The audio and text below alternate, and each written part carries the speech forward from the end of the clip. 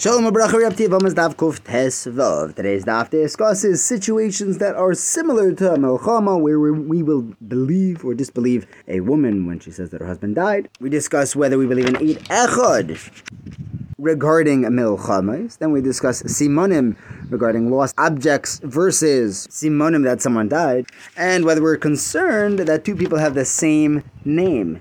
We begin with the case of a Ma'Poiles, a building that fell down. The Gemara says that is the same as a woman saying that her husband died in war, because we assume that she's relying on her imagination of what did happen as opposed to what actually she saw transpire. If her husband was sent into a pit of snakes and scorpions, that's also like a war, and we assume that she didn't actually see her husband die. A famine, also like a war. Some say that it's not like a war. So it's machlekes by dever. Some say it's like a war because she'll say that her husband died even without seeing it. Some say it's not like a war because she relies on what people say, that sometimes someone could be sick and dying for 7 years, but if it's not his time, he'll survive.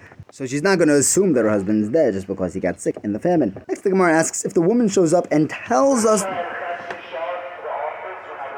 that there is a war going on, we thought it was peaceful, and then she is the one that gives the chazaka that there's actually a war. Do we say, why would she lie? She could just tell us that her husband died and we would assume there's a time of peace and believed her. Or now that we know that there's a war going on, do we say that she's conjuring up the death of her husband without having actually seen it? So we try to bring a number of rayas. First, we learned that if the woman says that my house got filled with smoke, or we were in a cave and it started getting filled with smoke, meaning there was a fire, I got saved, but my husband unfortunately died, we don't believe her. Because even though we only know that there's a fire because she told us so, and she has a migu, you see, we're still not going to believe her. The Gemara answers that that's not a raya, because over there, just like a miracle could have happened to her and she was saved from the fire, so it could have happened to her husband. So we try to bring another raya. If Goyim came and attacked her with her husband, or there were bandits that came up, and she says, oh, my husband died, but I was saved. Over there, we do believe her, that her husband died. The Gemara says, no.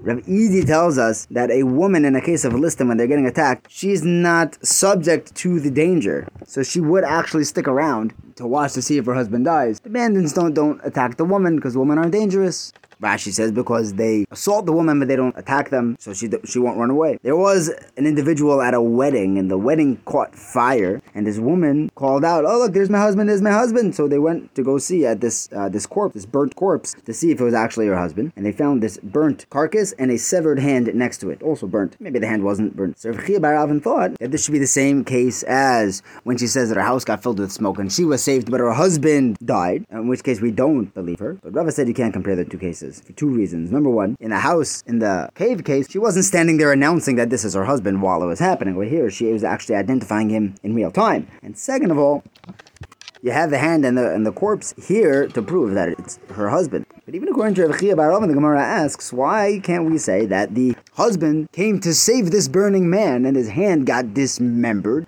and because he was so embarrassed to be handless, he ran away, but the husband may actually still be alive. So that's not a raya. Next, the Gemara asks, do we believe in Eid Echad to say that there's a war going on? The question really intrinsically is, why do we believe in Eid Echad? Is it because what he's testifying about is something which we're going to find out about anyways, so he's going to say the truth? Or when he's testifying about a woman's marital status, she's going to go and investigate to make sure that it's true, and that's why he's not going to lie. Over here, no one's going to investigate to see if there's a war going on, so maybe we don't believe him. So Rami bar Chama brings in a brisa from Kuf Chav Beis. We're going to get there soon, from where Rabbi Akiva tells us that he went to Nardoi. He found Nechemya ish Beis Deli. And he said, I heard that you're not allowed to marry a woman in Eretz Yisrael based on one Eid's testimony. Except there's one Pesach who will allow it, Rabbi Yehuda ben Baba.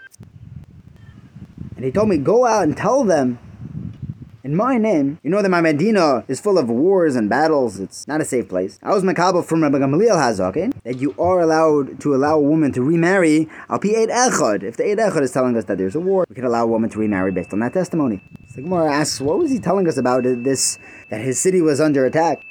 You see that we believe in Eid Echad on Melchamas. But Rava says, no, that's not what he was saying. What does that have to do with his Medina? If any Medina was in a war, he would have been saying the same halacha. All he was telling us is that the reason why I'm sending you to deliver this halacha and not myself is because I can't leave my family at home because we're at war. Go tell them, I'm a servant from Rabbi Gamliel, that a woman can be remarried al piyei echad. Next, the Gemara says there was a story with two Talmidei Chachamim who were traveling with Abba Yossi ben Simoy on a boat, and they drowned. Rebbe allowed their wives to remarry based on the testimony of two women who saw them drown. The Gemara says, but water is just like a war zone, and a woman, even if you have 1,000 of them, they all count as an Eid Echad. You see that an Eid Echad is believed to say that someone died in battle. The Gemara explains, over there, it was Mayim She'en Lehem Soif. But over here in our case, it's Mayim She'en Lehem Soif, and when you have when the husband drowns in an area where there's no coast in sight, so you can't see if he pops up, we have to assume that the water rushed him away somewhere else, and he's actually alive. That's why it's usher. But otherwise, in Echanami, we could believe in Eid Echad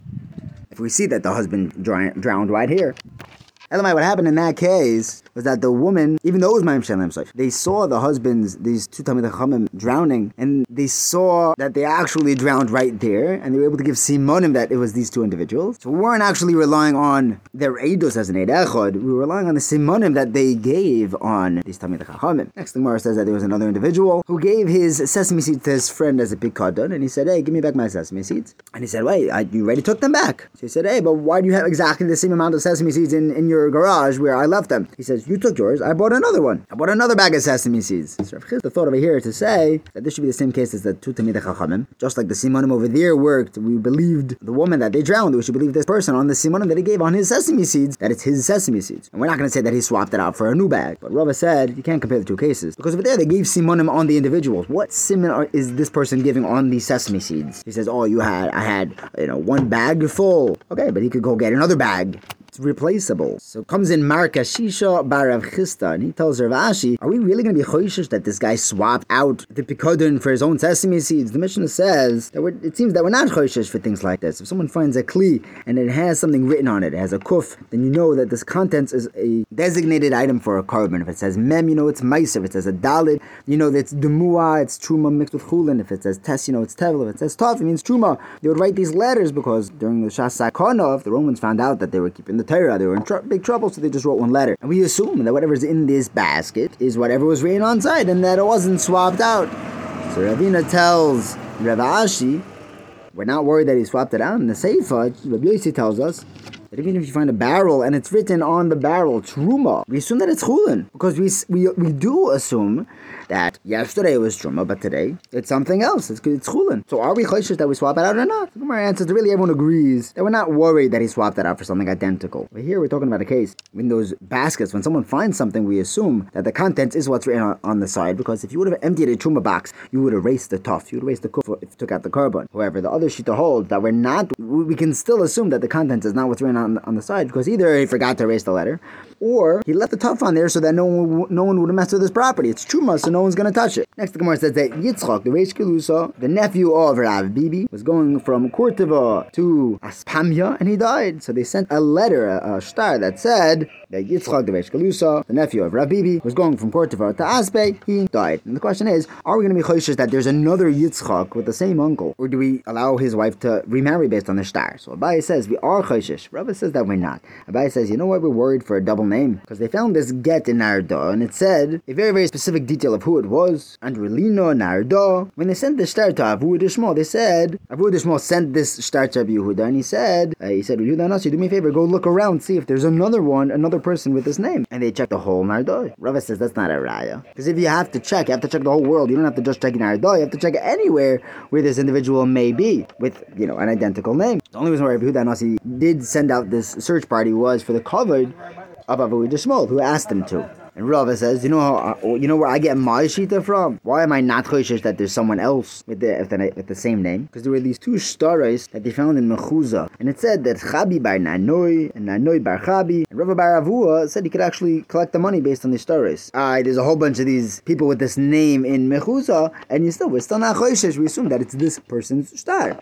Why, Abaye, why were they not choishesh in mechuzah? Well, but there it's different. When you're talking about a star that says that someone died, a death certificate, as opposed to a contract. By a contract, people don't just drop their contract, because it's worth as much as the contract is for. Now, wait, he gave the star to someone else as a pikadon. You don't give a star with your name on it to someone to hold on to with the exact same name as yourself, because then he'll just collect it for himself. And if you think that maybe they did the transaction, but he never gave back the star, people don't do that, because as soon as you buy it, you hand over the star, so that you won't be chayav to pay a second time. Thank you for learning with me. Have a wonderful day.